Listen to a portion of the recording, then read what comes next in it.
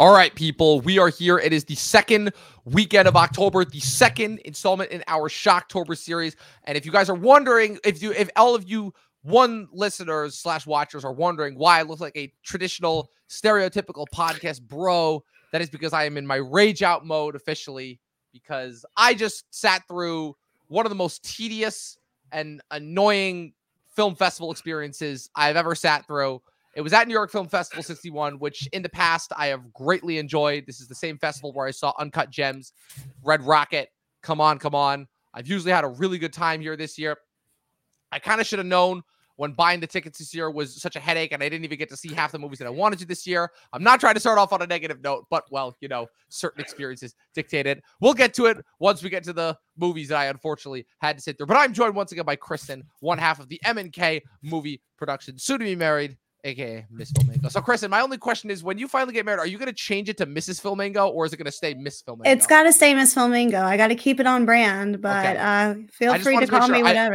I listen. I just wanted to make sure that you weren't, sacrificing your brand that you've had for so long. No, I've had that brand for so long, but that doesn't mean Dylan, my wonderful fiance. Hello, Dylan, if you're watching. That doesn't mean he'll be the Mr. Filmingo. So that's true. No, he's got to come up with his own thing. He's got to come up with his own thing if he joins us. Yeah, I mean, he'll just be related to Brandon Sanderson, probably, with his of course, absolutely. thing, but as he should be. Yeah. So we're here to talk about, what's it called? We have both had a little bit of festival experiences. I just got back from New York Film Festival. You are currently working for Montclair Film Festival again, for what is this, the third year in a row now that you've been doing it? I've worked for them a couple times, but going to the film festival, I've been going there for like the last 7 years since I was going in like my college roots. So that was about maybe 7 years ago. Like, wow. I'm thinking about it, and they have a good lineup. Not even 2016. Oh my God. Was it? No,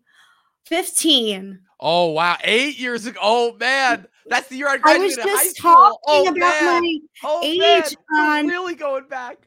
I was just talking about my age stuff. Like, when we were going back, because my podcast just did a Jennifer Lawrence episode, and I was looking back at all the films she had done from like 2012 and like 2013, and I was like, oh my God, I was like a junior in high school. Bringing back memories here. Yeah, we're also going to be talking about a couple of other Netflix things that dropped recently that have maybe given us hope that Netflix might actually still be capable of creating some good things. That, of course, being Fair Play and Mike Flanagan's brand new show, The Fall of the House of Usher. All of that and more on tonight's latest installment of Shocktober, only on the Talkin' TV podcast. Stay tuned.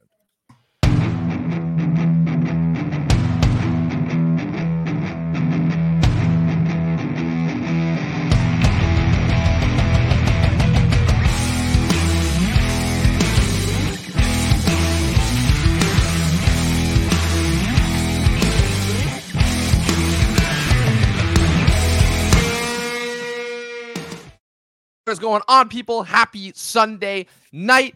What's it called? We are in the second week of October, second week of Shocktober. If you're in New York like I am, that means the costumes have already started to come out. So we are fully into spooky season. I know everyone in our community is doing their 31 days of horror movie watching. It's been very entertaining keeping track of Luke and Mac specifically, see what they've been watching.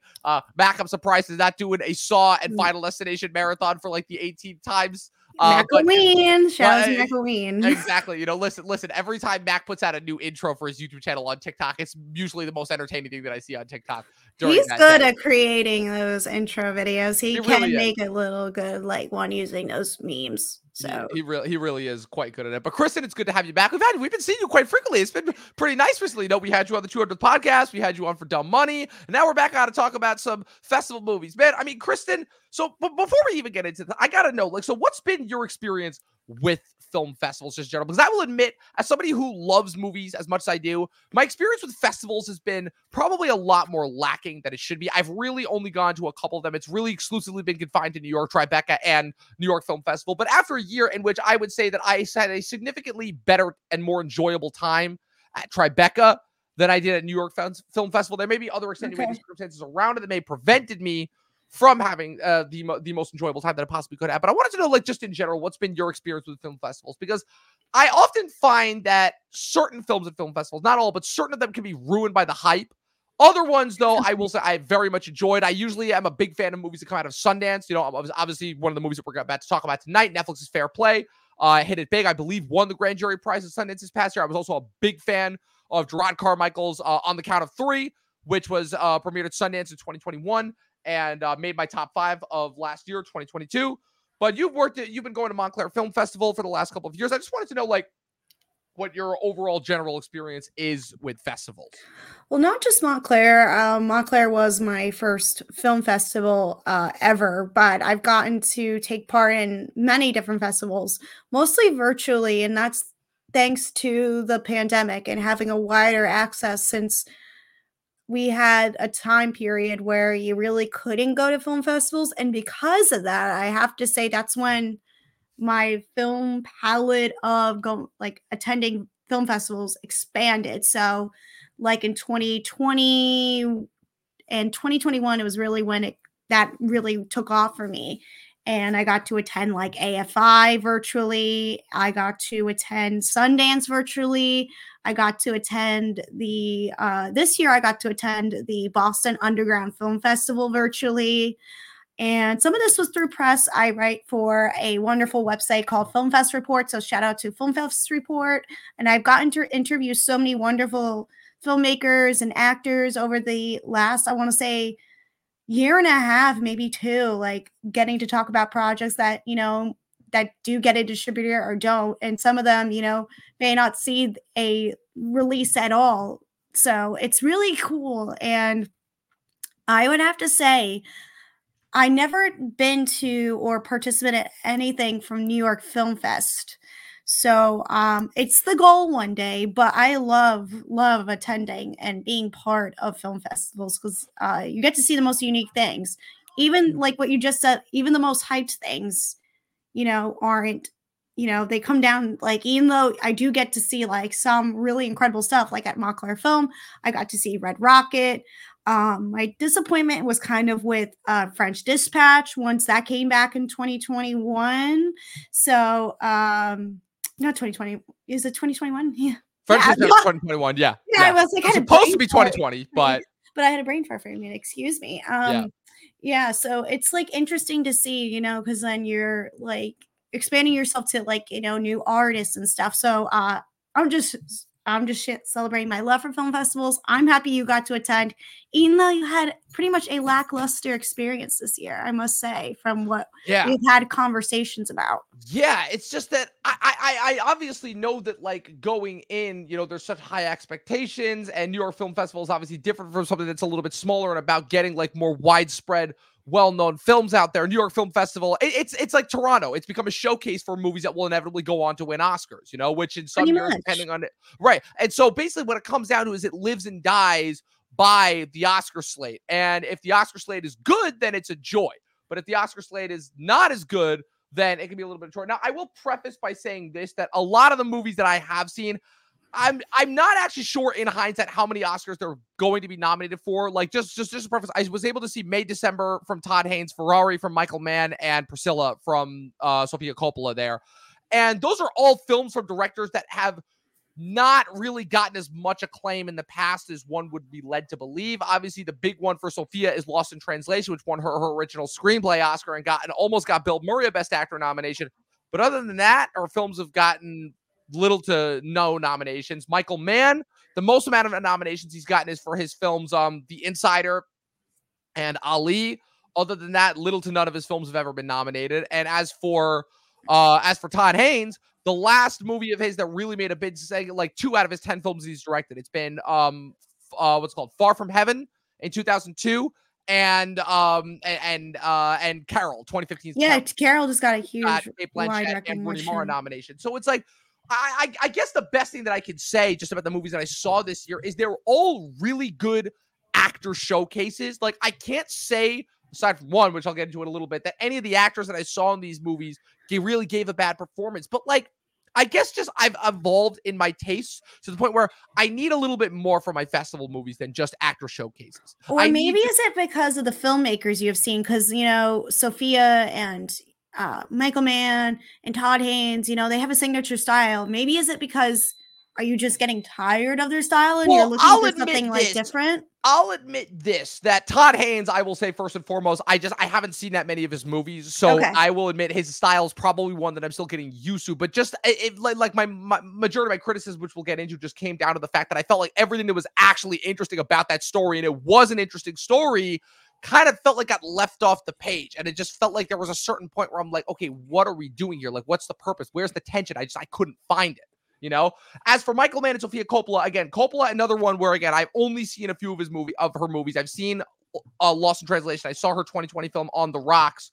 And as far as the rest of her movies, On the Rocks too. On the Rocks, I really enjoyed, but it just seems like the rest of her movies, premise-wise, I don't know if they're exactly my cup of tea. You know, movies like Marie Antoinette, movies like Somewhere seems like something that I mean, really like. I have to say, as a huge Sofia Coppola fan, like definitely like Marie Antoinette is like definitely like on the low rankings, and Beguiled, like a lot of her period pieces are not as like, I think to me, like are not as appealing as her like other films like Bling Ring, like other stuff like that. And if that's the case, I'm going to be really interested in your thoughts when you eventually see Priscilla, because I am dying to see Priscilla because it just looks incredible. And the casting of Jacob Elordi, I'm so curious to hear your thoughts about that. So the one that I'm torn on, so those two I'm pretty dead set on. The one that I'm kind of torn on is Ferrari, because this is Michael Mann we're talking about. Now, I've seen, thanks to the listening and recapping of the Rewatchables podcast, I've seen almost a majority of Michael Mann's movies. There's only 4 that I haven't seen. I haven't seen The Keep, which is the movie that he did in between Thief and Last of the Mohicans. I haven't seen Public Enemies.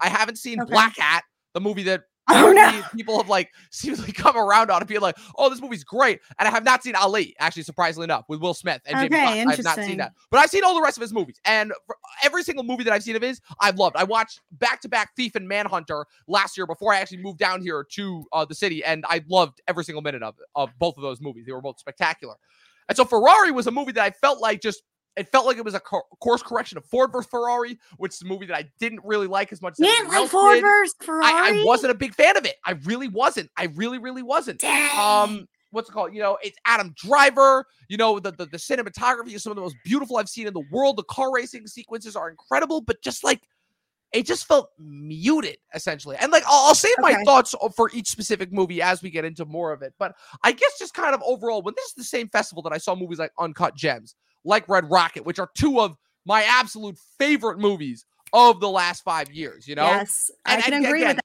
I will preface again by saying I missed Hitman, I missed Poor Things, I missed Boy and the Heron, which are all movies that I feel like I would have really, really significantly loved. I mean, to be fair, Hitman's coming to Netflix, so we still got some time before award season. So that's a whole can of worms that I'm gonna get into once we cover the rest of the Netflix stuff. But yeah, I gotta say that like my reactions overall, the fact that like of all 3 movies that I saw, it was kind of 0 for 3.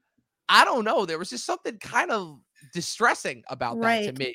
And I texted you a little bit about this as well, which is that I'm like, weirdly enough, I feel like the problem is not with the actual filmmaking itself. I feel like it's like so many other things. It's with the types of movies that are being made and that are being celebrated for these festivals. It's that we've obviously complained for years about awards caliber movies kind of only really rewarding one kind of a movie. But now it feels like it's gotten to a point where it's not only become unbearable, but it's almost become comedic how predictable some of these movies end up being. Yeah. You know, like, I'm sorry, but like a movie like Women Talking, you know, we've made jokes for years about how movies like that only seem to get made to win Oscars. And obviously, again, go back to the Tropic Thunder example as far as like, you know, them ripping movies like that to shreds and parodies. But now it feels like it's come back around and the parody has become, like so many other things, the parody has become reality.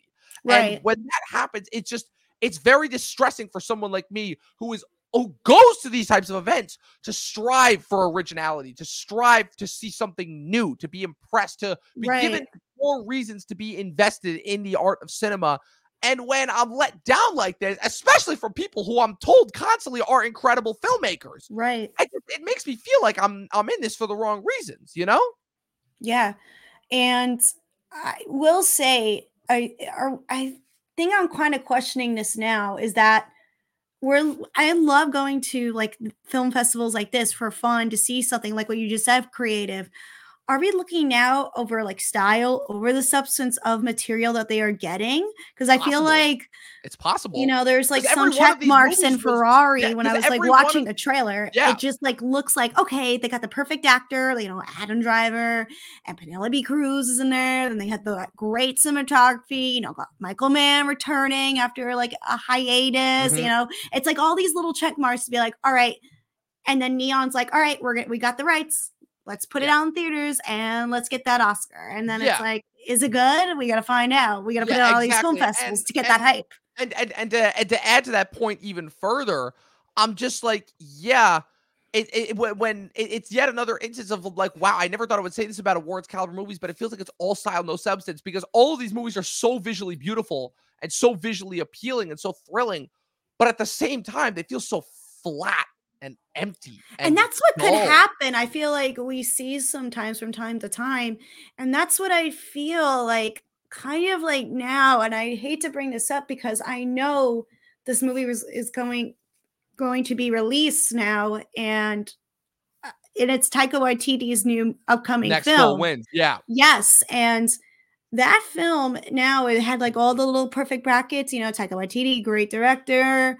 Michael Fassbender, great director, good cinematography, good soundtrack, what's being, considered. And then it's like, it's getting dumped on. And then it's like, how is it going to compete with the other award stuff? Like, that's like making me question now, even if I don't even go to these film festivals as a theater person goer, cinephile, do I spend my money on this now? Do I invest my time in this now? Exactly. And like, so we're going to be talking about Next Goal Wins in a couple of weeks, obviously, when it gets released to the public. But I'll tell you what it is. My biggest worry is that we go to these things because we are lovers of film first. Right. And it feels like now it's almost become like it's become like its own exclusive little club.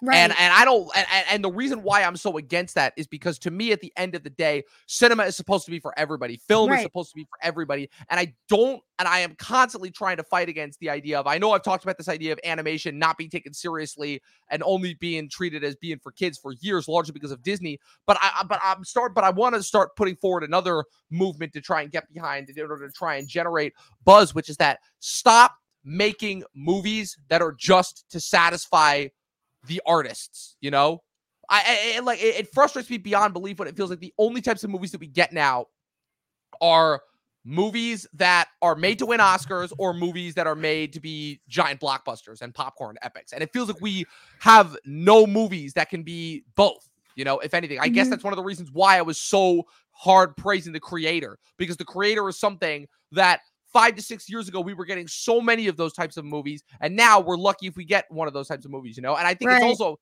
the other troubling piece of this as well. And again, this is something that pretty much all of Hollywood has finally become aware of with the strikes and everything, is the great Netflix correction. But the fact that a movie like Fair Play, which killed at Sundance, is probably one of the best movies of the year, one of the most engaging, one of the most thrilling movies of the year, when that movie drops directly to Netflix without even so much as like a pin drop in the culture, but it's easily better than anything I saw at the widely publicized and advertised New York Film Festival that is only to the festival community. Another example, a perfect example, when a movie like Tetris, which 5 years ago would have been another social network situation and now gets dropped directly to Apple. I still don't know anybody outside of us that's seen it, It's shit like that that's got me worried about the state of movies, And the one saving grace that I can say is that after years of people finally realizing that Netflix is possibly the worst thing that's happened to cinema ever, that people are finally starting to wake up to it and finally starting to realize, Netflix is obviously not going away anytime soon, but at the very least, hopefully it's going to be more of a battle and it won't just be people just easily giving in and just dumping everything on streaming where it all just gets combined into like this one hodgepodge of content sludge, Yeah, and I just want to bring up something really quickly. Chris Stuckman put out his review for the Taylor Swift Eras Tour. A film critic like Chris Stuckman went to go see the Eras Tour, which I love. But he said that, with the idea of streaming services, caused, a ruckus because Taylor Swift worked with movie theaters because she created something like a theater experience. Like, this is reminding me of like what we're even discussing. Like, Netflix is now in fear because people are going to starting to go back to the movies because people want to experience a phenomenon in a pop culture event. Because I mean, look at what we had a couple of months ago with Barbenheimer. And Barbie is just going to be coming out to HBO Max, and it's still playing in theaters. Oppenheimer probably won't be available on streaming until like Christmas. Yeah, So they're not going to put that out on streaming in any way, no. shape, or form until that movie hits $1 billion. They are Yeah. they are going to make So sure that movie hits to $1 billion. go off of what you're saying a little bit, the people like the streaming stuff are scared, and I think now what we are talking about, there's a lot of factors now that are going into play since we are having the strike now. I know I don't want to be Right. bringing up the strike Well, now. but it's still relevant because the actors are still on strike. And I'll add one more point to that as well. It's the fact that the streamers are even more scared because they're losing money. Because Wall Street turned around and said, "Hey, you've been funneling nonstop money into these things for years. It's time to show some profits." And they're like, "Well, shit. Now we have to start like investing in good content that will actually get subscribers and actually show our numbers and do all the stuff that people are asking for." And they're going to be like, "Well, the transparency they're never going to hedge on that." No. But yeah, no, I'm with you there entirely. Entirely, and honestly, like I said, I'm glad that people are finally seeming to come back to movies, exactly, and that the streamers are running scared because they should be, because they've been delivering us with nothing but garbage for years now, and the fact that the economy is finally going to course correct them and force them into actually investing and putting out good stuff that actually makes people watch it, as well as the fact that they are also going to make more of a concerted effort to put movies back in the theaters. I'm not talking about Netflix, but I'm talking about the rest of the services as well, and then try to use that and then rely on their back catalog for streaming, because that's the other good thing too, is that Barbenheimer, obviously, it makes all its money in theaters, and then the fact that it goes to a streaming service, which will in turn get even more eyes on that. It's a win-win. They need to learn to work in tandem with movies, because there are just still so many factors that people are finally starting to realize about movie theaters that just streaming and watching things at home does not have. Yes, absolutely. The theaters lost a lot of people during COVID that will never, ever go back to theaters. But if Barbenheimer says anything, there are still a lot of people that wanted to go back and finally are, after years of complaining, are being given enough incentive to go back, but they still need more. It's still a never-ending effort. Yeah. And I will just say, I'm just going to pivot off of this too. I think slowly Apple's starting to realize that, because they're releasing that with Killers of the Flower Moon. We're getting Napoleon. Yeah. We're getting the Argyle movie with Henry Cavill. So they are learning. They're learning. They are learning. It's just they got to work. The other streamers might have to take notes. The other streamers have to work as well. Exactly. Again, I still have no understanding of why Apple even needs a streaming service, but fuck it, they have the money, and all their stuff is for the most part been good, so I'm not exactly complaining. Now, as for the movies that I saw at the festival, I'll kind of give the speed through for each one. May, December, directed by Todd Haynes, which is the story of an actress who is studying a role that is based off of a very famous former soap opera star who had an affair with her significantly younger co-star and ended up marrying him. The film stars Natalie Portman, Julianne Moore, and Charles Melton.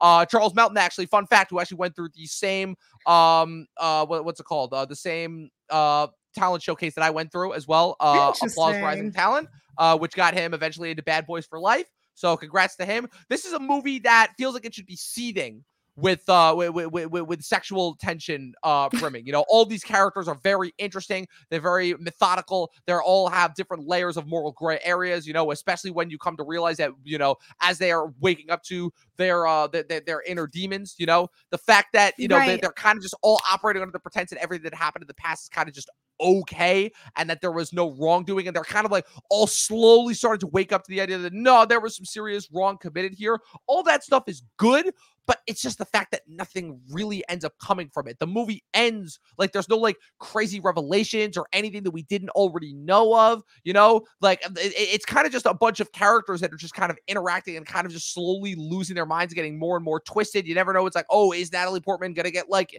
into a thing with Julianne Moore, whatnot? Is there some judgment going on? And the problem is nothing really ever comes of it. And it ends literally with Natalie Portman just assuming the role. I don't want to know too much details because I'm seeing this shortly. Well, I guess the best thing that I can say about it is that it's got good cinematography and good performances, and there are some images in there that will definitely be haunted. There's this one image where it's like it shows the camera looking up at Natalie Portman, and you don't know if she's doing a certain thing or whatnot. But it's just like it's like I said, this is only the second Todd Haynes film that I've seen after Carol, which again, Todd Haynes to me seems to specialize in making just scintillating right on the cusp of something happening and then just pulling back and not actually showing anything happening. And for people who like that, that's great. For me, that's not my cup of tea, unfortunately. I only ended up giving this one, I think I gave this like a 3 out of 5 total. Okay. And then moving on to Ferrari from Michael Mann. Again, Michael Mann, he's my guy. He's been one of the most iconic and influential filmmakers of the last 30 years, with obviously his efforts like Last of the Mohicans, like Thief, like Heat, like Collateral, like The Insider. So many different incredible, influential movies. He's a genre filmmaker first and foremost. He, unlike a lot of these other filmmakers who kind of are attempting to just put their stamp on like, different sorts of personal stories, like Michael Mann is a genre filmmaker at first. And this movie, Ferrari, should have been everything that I would have loved. It's a biopic. It's a movie that involves car racing. It's a movie about a very, very morally great character. Like there are some questionable things that Adam Driver's Enzo Ferrari does in the movie. It does that thing where, again, they're speaking there's instead of like, despite them being in a non-English speaking country primarily, they are still all speaking English just with very heavy accents, and it doesn't really make any sense. And that's just a nitpick that I've started to notice in movies that I don't necessarily know if I'm a tremendous fan of anymore. Is that because of like something like a House of Gucci scenario? Or well, no? House of Gucci just ruined so many different things for me. But it also helps that House of Gucci was set in a little bit in New York as well as Italy. It wasn't entirely set in Italy like this movie. So as offensive as that movie was in all other aspects, in a weird way, that was one of the few instances where it wasn't, even though the accents of that were just, oh my God. Why is just ironic too that I bring this up, because Adam Driver wasn't mad and then you know what's funny about that? I'm glad that you brought that up, because I was thinking when I was watching it, I'm like, oh God, not again. Adam Driver in Italy. They don't mesh. They don't. And I don't want to take anything away from it, because Driver does give a legitimately incredible performance. He is fun. Him and Penelope Cruz are both phenomenal in this movie. That dynamic, the back and forth that goes between them, especially once you realize why there is so much tension between them, is just tantalizing. If anything, I will say that all the other actors in this movie, which this movie does demonstrate a pretty good cast, Shailene Woodley's in this, Patrick Dempsey's in this, all the supporting bit part players, they all do a really good job. The performances in this movie are incredible. The cinematography is off the chain good. There's one harrowing sequence in the final race in the movie that is unlike anything that I have ever seen before. And it just goes to what a craftsman Michael Mann and his team are in general. But that being said, man, just again, what a hollow feeling movie. What a movie that I was grasping. I was trying to get something to connect to, and I just couldn't. At the end of the day, I'm like, okay, he's a man who definitely sees people as being expendable. That's what I got from this movie, but it never amounted to really anything satisfying. Okay. Yeah, because at the end of the day, it's like, okay, he lost the company and then got some more. Like that, to me, it wasn't an interesting enough character study. It wasn't an interesting and self-fulfilling enough character study. And the business side of things wasn't interesting and engaging enough either, in order to distract me. So the fact that it was kind of flailing on both those fronts, and all that it had going for it was the cinematography, unfortunately, that's kind of, it made for another lackluster experience. Again, I gave this one slightly more props for the cinematography. I gave it 3.5 out of 5. But then that brings us to today's screening. Sofia Coppola's Priscilla, which is a movie that people have been touting. They're like, yes, this is going to be a big Oscar moment. Jake Elordi, he's finally hitting his movie star status. He's got this. He's got Saltburn. He already got cast in Paul Schrader's next movie. He's got a bunch of other movies lined up. This is going to be it. And I already know that the Elvis comparisons are going to come from this movie, because, again, the fact that this movie opened up literally not even a year after Elvis. And the fact that they almost kind of intention, and the fact that I still don't know the intentionality of that was, but throughout this entire movie, the only thing that I was thinking, and so this should put this in perspective. This movie was the shortest movie of the festival. It was 1 hour and 43 minutes total. Yeah, it's very, very short. It's very short. Did not feel like it. It felt like 2 hours, and after a certain point, I was like, okay, when is this going to end? I was doing the thing. I was looking at my watch. I'm like, when is this going to end? After a certain point, because literally the fact that throughout the entire movie, I'm just thinking like, okay. Sophia saw Elvis, was like, okay, I'm not letting them get away with this. I can't let them make another fucking jukebox musical that just makes Elvis look like another poor soul that just got taken advantage of. This guy had some dirt on him. This guy definitely wasn't the best husband. He wasn't the best father. He was definitely probably a little abusive. I got to show that.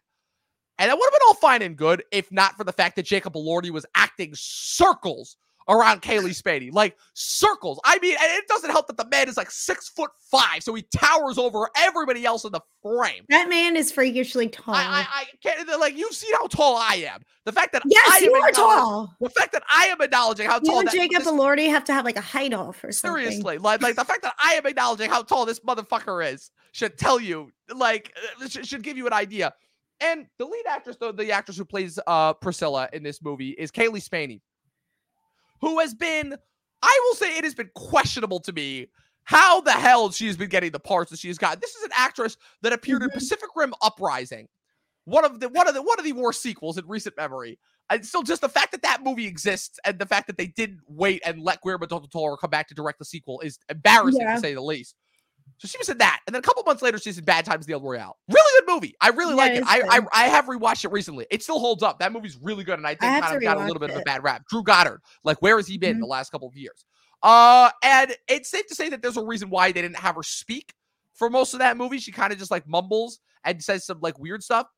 And then she looks like Priscilla. So. True. So I'll give her the looks wise, but again, like I give it also credit for makeup. And then the last thing I saw her in was 2020's Devs, which Alex Garland is such a talented filmmaker that he could make, you know, a pile of flour have some character to it, you know?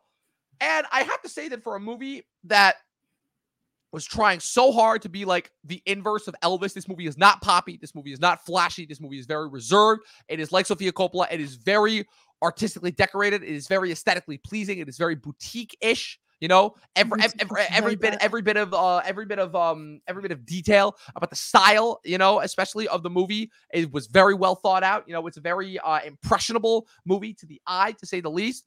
But again, similar to May December, similar to Ferrari. Again, the thing that all three of these movies have in common, it's all style and just nothing underneath. There's not a single frame, not a single minute of this movie that I was even a little bit surprised. You know, I think I think probably the most engaged that I was the opening couple of minutes when she first meets him and when she first like starts going around it. But like the way that they're essentially portraying a very what it turns out was a very predatory relationship. But like extremely, but like trying to make it seem like, oh, these are like the other, like the cute edges. This is how they fell in love and all of that. Like that was all cool and all. But the fact that it's like, I don't know, there has to be something extra. There has to be a little bit something more to lock me in, you know? Okay. And the fact that it felt like I was watching a paint by numbers biopic, you know, like say what you will about Elvis, but at the very least. And again, I'm really showing my hand here as far as being the bro that I am, hence the hat that I'm wearing. At the very least, problematic as that movie was entertaining as hell. I can't say that I came out of that movie having a bad time. I had a headache. I didn't like it all when I was watching, and I was laughing a lot at just some of the absolute ridiculousness. My thoughts are pretty much the same about Elvis. Not a fan. That movie was entertaining as hell, though. It was so ridiculous to me how that movie had one of the best performances I've ever seen, combined with one of the worst performances I've ever seen with Colonel Parker. But so to put this in perspective, this is a movie that, despite having Elvis Presley as a character, does not actually have any Elvis music playing. This is a Which is interesting. This also is a movie that does not feature the Colonel Tom Parker at all, who, as we know, is a very, very important figure in Elvis's life, you know? And the fact that, like, Priscilla Presley, the entire movie is basically just presenting her as being in a cage. And I'm like, okay, I get that after about 20 to 30 minutes. And then after a while, it's just like a repeating montage of, like, you know, Elvis just playing with his boys and just treating her like the trophy wife she is. And, like, she's trying to, like, adjust to it. And finally, at the ending, when it's like, when we should finally be, like, being satisfied and happy for her, being like, yes, she's starting to escape, you know, as Elvis is starting to waste away. I mean, I think that the reasoning and the reason why this coming out so soon after Elvis is going to work against it is because we're already kind of sympathetic to like how shitty it was that Elvis died. So just seeing him like, okay, now this is a version of Elvis that like doesn't deserve to die, but like we're definitely a lot less sympathetic to him this time around than we are this first time around. And again, I wouldn't care if we had a better and more interesting actress playing Priscilla, but it is the fact that Jacob Elordi is so fucking charismatic in every frame. But here's what brings it back to my other big problem. And I'm really glad that we're getting a chance to talk about this now, because I am really, it peeves me when an actor makes a big breakout role as one thing, and then pretty much every other director that casts him in things goes out of their way to be like, oh, you're just going to be this character forever. Because there were points in this when I was watching this where I'm like, I know he sounds like Elvis. I know he's supposed to be playing Elvis, but I'm seeing Nate Jacobs here. Nate Jacobs. Not kissing booth, then. No, not kissing booth. No. There's a reason why I said Nate Jacobs, not Elordi. Nate Jacobs. There is literally a scene, I am not kidding, where he freaking throws a chair at her. She ducks, misses, and then of course there's a thing where it's like, oh, I'm so sorry, baby. I'm so sorry. It does do the Elvis thing. And I'm like, oh my fucking God. Come on. Like, what? Then that means I gotta go see this. Austin Butler or Jacob. Austin Butler or Jacob Elordi. Listen, I'm already surprised the memes haven't been made yet. But you know what? That's because it hasn't opened wide yet. When the movie opens wide, we'll see it. We'll also see what kind of marketing A24 gives this, you know? So out of these three movies, I can safely say that definitely acting nominations going around for all of them. I definitely even Elordi? Even Elordi, yes. But here's the thing is that Elordi will get nominated, but probably not for this movie. He's going to get nominated for Saltburn. Because the fact that he has the 1-2 punch here, it's like, okay, he's going to get nominated for something. It's just a matter of what's going to get more attention. Adam, as far as, Adam Driver, Penelope Cruz, Natalie Portman, Julianne Moore, it's like you have the 1-2 punch for each of these movies. But I guess my closing thoughts are that, again, while these performances are all incredible, and while they are all great acting showcases, I can't say that these are going to be movies that I'm going to want to go back and watch anytime soon. I don't know how much standing value they're going to have as movies in general. And just for my own personal taste, they're not my kinds of movies, unfortunately, which obviously is probably the biggest thing that they have going against them. But listen, you can always impress me with a different kind of a movie if the writing is good enough, and I just didn't feel like it was there for me. Yeah, I understand. Yeah. I just hope to talk to you about May, December once I see it next weekend. Yes. So and like I said, if you think that I'm crazy when you watch all these movies, like when you watch all these movies and you're like, wow, I don't understand what Dom was talking about, why you like these, whatever, by all means, feel free. I love getting shat on. I love when people disagree with me with movies, As someone who studied like Todd Haynes and people like Sofia Coppola like extensively in college and even into graduate school, like I'm just like so curious because it's been a moment since they both released a movie. Right. So their last movies were literally, Sophia, hers was the most recent. It was only 3 years ago on Apple, but Todd Haynes hasn't released a movie. He had the Velvet Underground documentary, but he hasn't released a narrative film, I think, since Carol, which was 8 years ago. So, yeah. Ironically enough, the same year that the last Michael Mann movie came out. Yeah. Fair enough. So. Yeah, absolutely. So with that being said, let's move on to ironically, speaking of Netflix, let's move on to this movie dropped on Netflix last week, but we're finally getting a chance to talk about it this week. Fair Play. Yay. Oh man, I have been waiting. I mean, because you saw this first, right? No, I wish I got to see this at Sundance. Everyone thought I got to see it, but I was like, no. I was one of the unlucky people who didn't get to see it because I think Dark Waters 2019. Forgot about it. That's right. He did that. Completely forgot about it. And again, that was another movie. That was another fucking movie that screamed Oscar the movie, and it got nothing. Yes. Oh my gosh. Oh my God. I forgot about Dark Waters. I forgot about Dark Waters too. Maybe Todd Haynes isn't as good of a filmmaker as everybody says he is. Maybe he has to he teamed up with Julianne Moore again. That's why. Yeah, he's been working with Julianne Moore a long time. But listen, nobody will ever be able to get the type of performance out of her that Paul Thomas Anderson did. So I'm going to leave it at that. Definitely.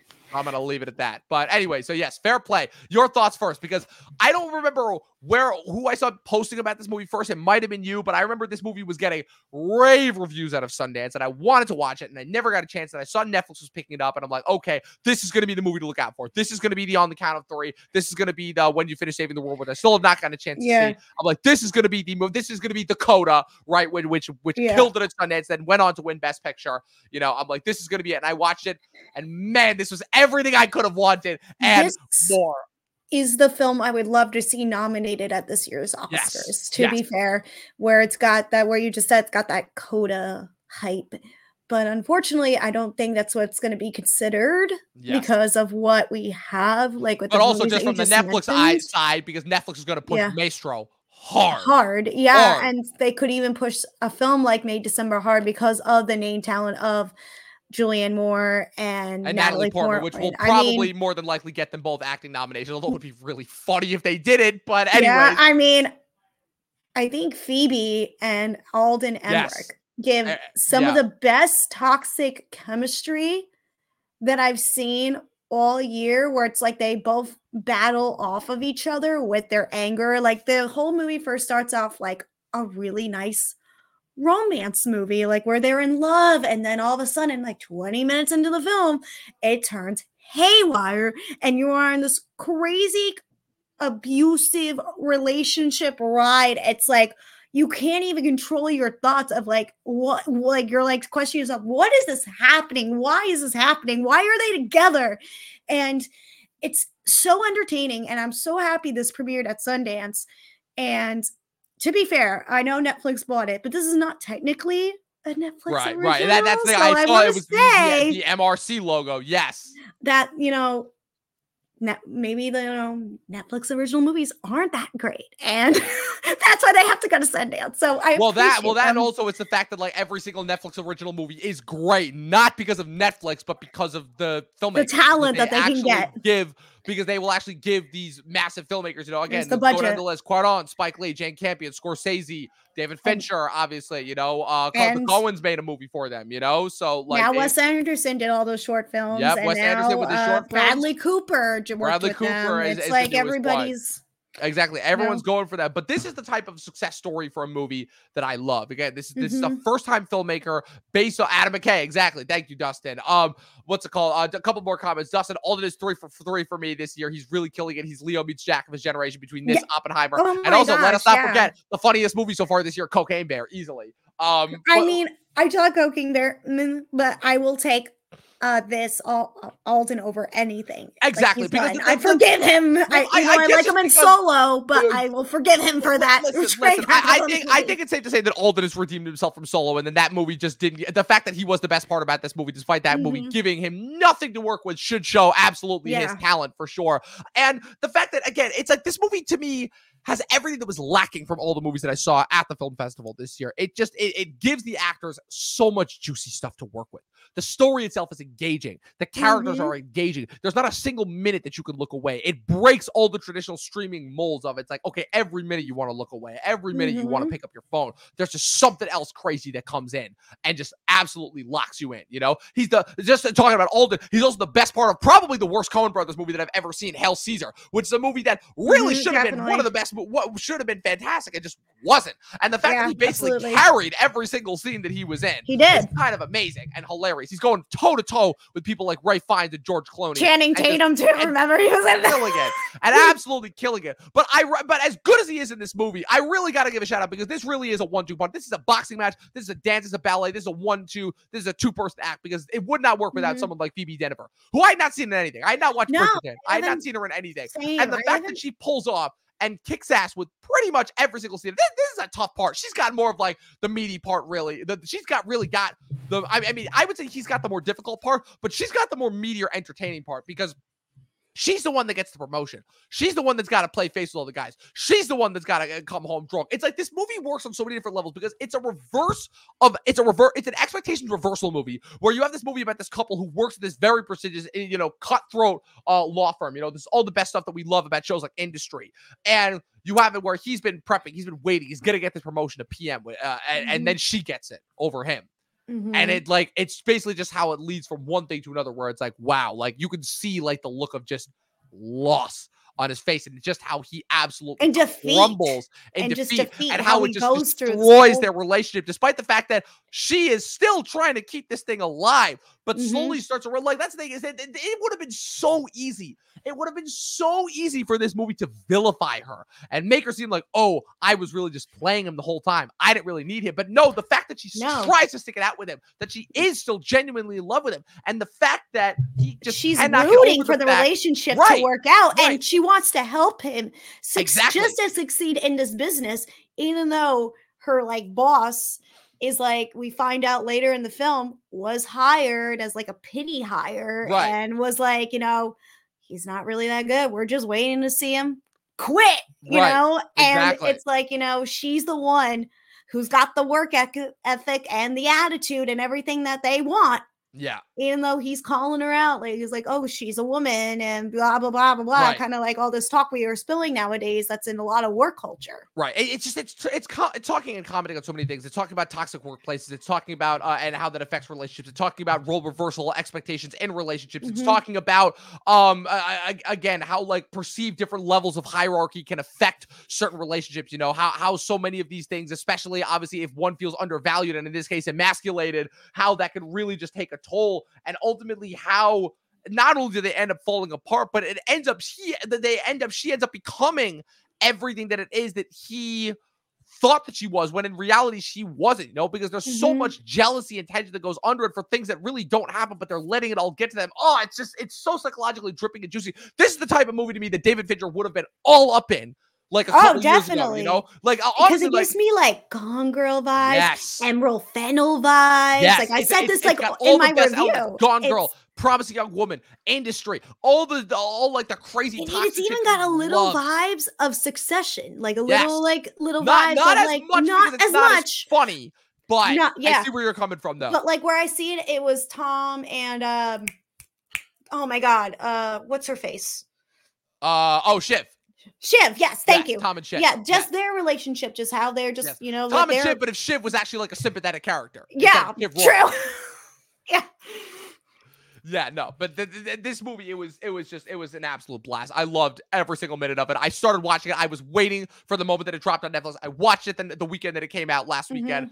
Loved every single minute of it. Could not stop watching until the very end. And this is a 2-hour movie, and it locks you in until the very end. One of the craziest ending scenes I've ever seen. Definitely. Of any movie in general. People said it was like, and I could see it being problematic, but I understand why the director chose and the story decides to take that route. It was necessary. Just like we said, it's necessary. And I sat back and I was thinking about it about 10 minutes after I finished. I was cleaning up, you know, after watching the movie. And I was like, yeah, that makes sense why that happens. It just like, I was like flabbergasted. I was impressed by it. Like the nerve it took. Like it's a very daring ending and it is problematic. I don't want to say what happens, but the events that lead up to it says it's why it does that. It's another instance of where like this in the hands of a lesser filmmaker, again, it would be so easy for these characters to be so easily vilified and so easily blamed for the actions that they partake in this movie. And the fact that you are able to still root for and go along with them every step of the way and understand the decisions that they're making because of the position that they have both respectively found themselves in. That is just a mark of just excellent writing. Chloe Dumont, like my hat's off. Easily the breakout debut filmmaking effort of the year without question. I haven't seen a movie that's gripped me like this at all this year from not from a feature first-time filmmaker. I would love to see this get nominated for when it hits like the indie spirit route, when the film independent spirit route gets its recognition. I definitely see it that with its direction and screenplay. I feel like if anything, if this movie is going to get any Oscar contention besides the performance, it definitely needs original screenplay. If this does not get an original screenplay nomination at the very least, again, there's going to be that movie again that we all love, that all of us people are be like, yes, we want more movies like this, and it's going to get completely ignored. This movie at the very least needs original screenplay for sure. Definitely. For sure. Yeah, this is probably, other than Oppenheimer, this is probably the easiest 5 stars that I've given. I'll put it this way. This is an easier 5 stars to give out than Oppenheimer was. Wow. Because Oppenheimer, and I'll tell you why. Because that last hour of Oppenheimer tested me. It tested me. And knowing the runtime for that, I mean, it could test a lot. But again, I love it just as much as anybody else. But again, it's like, but that's not even an excuse, because look at Wolf of Wall Street. Like the idea of a 3-hour runtime not being attainable for a film, I don't buy into it. It all has to do with the storytelling, you know? So that's where it comes down to. But yeah, easiest 5 stars that I've given out to a movie. I gave the film a 10 out of 10 on my A+ rating on my review stuff. So I was very pleased. I was very happy that, like, I wish I got to see it at Sundance, because I think from what I remember, they only did this in person, this film. I don't remember. I think they did, yeah. Because I remember I was looking for a virtual screening and they didn't have one. Yeah, and I was like, I got pretty much everything else that I wanted to get, but this one was definitely one of the ones I didn't get to see. And I was very disappointed because some of the other films I saw at Sundance were like, meh. But this one, if I definitely saw this, would have really been like the perfect Sundance film. Yeah, no, me. I agree entirely, wholeheartedly. So with that being said, we have one more thing to cover before we wrap up this podcast and get out of here for the night and leave you all to enjoy your spooky seasonings, which is, of course, the Shocktober entry. You know, like I said, Chris and I have been doing Shocktober pretty much since we started this podcast, and I like to keep the tradition alive a little bit somewhat. We didn't really get a chance to do it last year. We did a Halloween special, and we also covered Halloween Ends that dropped directly on Peacock, but that was mostly like, yeah, let's just put this fucking franchise to bed already, you know? Let's get done with this. But put Michael to bed. for real. And they did, finally. But we'll see if he actually stays dead. But yeah, so that brings us into our Shocktober entry. We did Exorcist last week, and we're doing this week. It is Netflix and Mike Flanagan. You know, Mike Flanagan is a filmmaker who has really been making the rounds these last couple of years. No, he had been directing independent movies for Blumhouse, and basically being known as the guy who would come in and save really bad horror franchises. Like he made the good Ouija prequel, Ouija Origin of Evil. He made movies like Hush. He made movies and Oculus. And he also did an Annabelle movie, I believe, that was actually good. But he really makes a big breakout with his Netflix miniseries, Haunting of Hill House. And he basically becomes known as the guy who makes like horror miniseries that are also like really showcases for family drama and whatnot for ensemble cast and religious allegories in this case. You know, he does Haunting of Hill House in 2018. He continues it with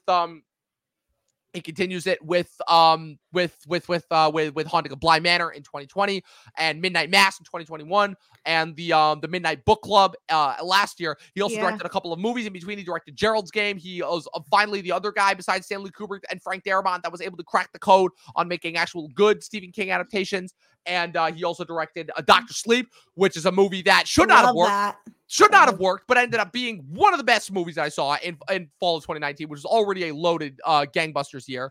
Really, really enjoyed that. And this is his most recent effort, the Fall of the House of Usher, which a lot of people described as like Mike Flanagan's take on Succession. I think that's a little bit I think that's undercutting this a little bit in his own style, because I think to compare this to something like Succession is really unfair and doesn't do as good a service to it. This basically demonstrates everything that you love about Michael Mann. It's got the monologues, it's got the massive ensemble cast, it's got kind of like his, you know, he's kind of developed his group of players that will come in and act for him. You know, it's got Kate Siegel, his wife, in it. It's got Bruce Greenwood, who he's worked with a lot. It's got Henry Thomas, who I believe is collaborating with him. Mark Hamill appears in this. From Mark what I Hamill remember. is in this. Carl Lumley is in this. Mary McDonnell is in this. A bunch of other people that have worked with him. Rahul Kautil, Tanaya Miller. The list goes on, and I'm forgetting a bunch of people. A lot of people that have worked with. There's a big cast. I believe this is the biggest cast that he's worked with. And I think that the genius that he pulls off here is, so this is famously based on, so while it's not a direct adaptation of any of Edgar Allan Poe's works, it is a loose adaptation of each of his stories. Each of the episodes of this 8-part miniseries are named after one of the Edgar Allan Poe short stories. And this kind of ends up being not so much a scary movie, a scary premise. You know, I think the genius of Mike Flanagan in the past has been that he is able to take what otherwise would have traditionally been hacked up and cut up into jump scares and just letting the scenes play out, having much more of a, wow, your dog is just like really just like going for like the one of the waves plot. It's actually kind of impressive. I'm so sorry for that. Oh no, I love it. Listen, whenever pets come onto the screen, it's always hilarious for me. So just the more the merrier, you know, capturing it live. There's something quite like it. But what I was gonna say is that, you know, basically like Michael, to put this in perspective, so Mike Flanagan takes the idea of like haunted houses and makes it about like familial tragedy twice. He does it twice, which is kind of insane. Then he basically makes a modern day vampire story and uses it as an allegory for religious faith and cults and such. And he does that well. The only one that I have not gotten a chance to watch is Midnight Book Club. I have not watched it. I do not know of anybody that watched it or really appreciated it, but the few people who did watch it said that it's one of his lesser efforts. But here we have something that is basically trying to make a statement on capitalism and pharmaceuticals. It basically takes the idea of, okay, what if a family that profited off of the deaths of millions of people, what if some of that death came back and started to bite the family? And what you essentially have is something that in any other instance would have played out like a comedic farce, where you have this the head of this massively rich company who suffered tragedy in the past in his family and basically use that as an excuse to take over this massive pharmaceutical company. And now basically you have this specter that is basically coming around and basically essentially killing off each one of his 6 children, some of whom are legitimized, some of whom are not. And they all die in various and assorted different ways.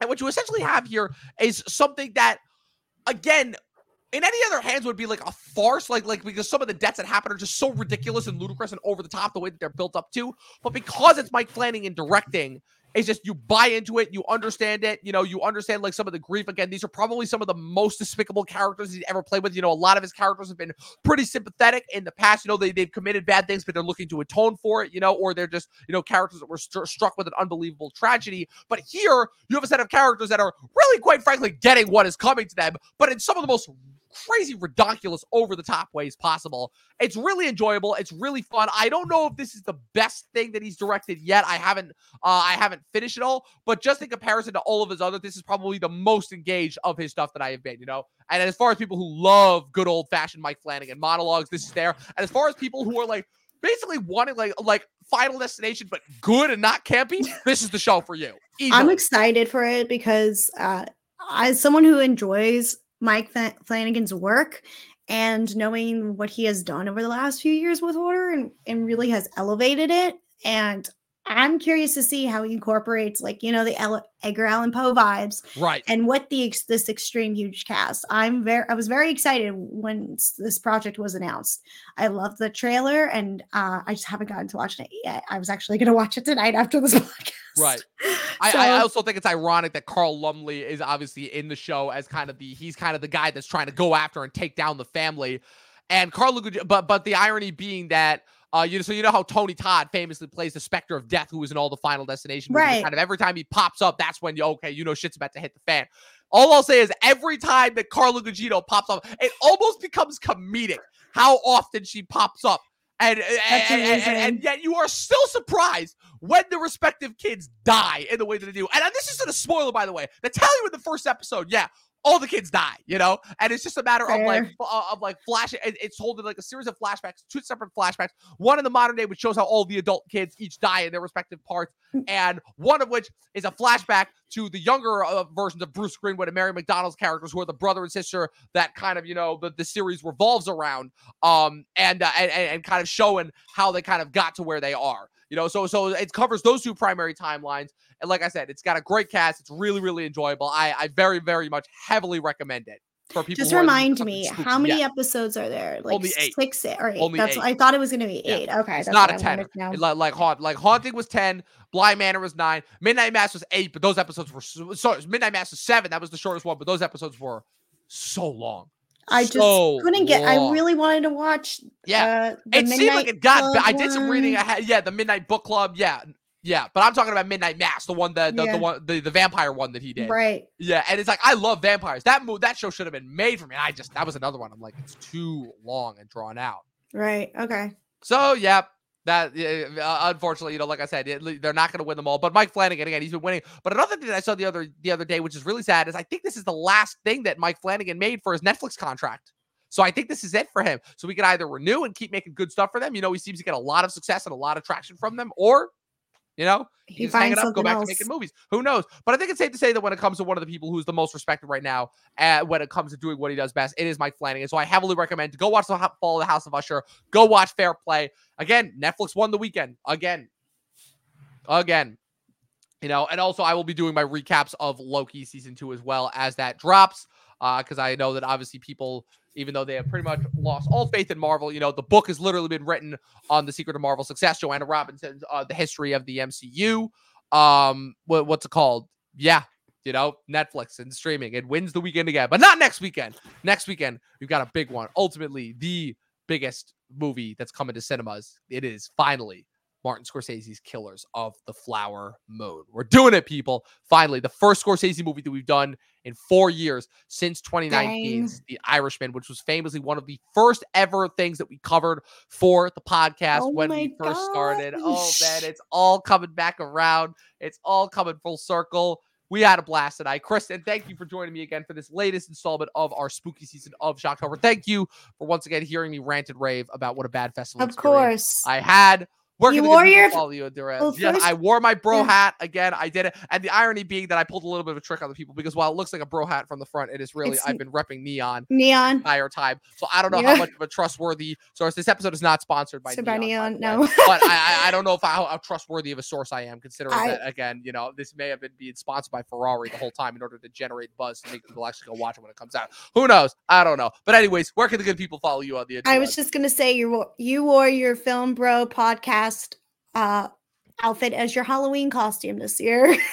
You did it early, but the good people can follow me on Instagram at Miss Filmingo and on TikTok at Miss Filmingo, and there's all the other socials on my Instagram. And you can also follow me on my podcast. I co-host a podcast with one of my best friends, Mac, and Dom has been on, and it's a wonderful show.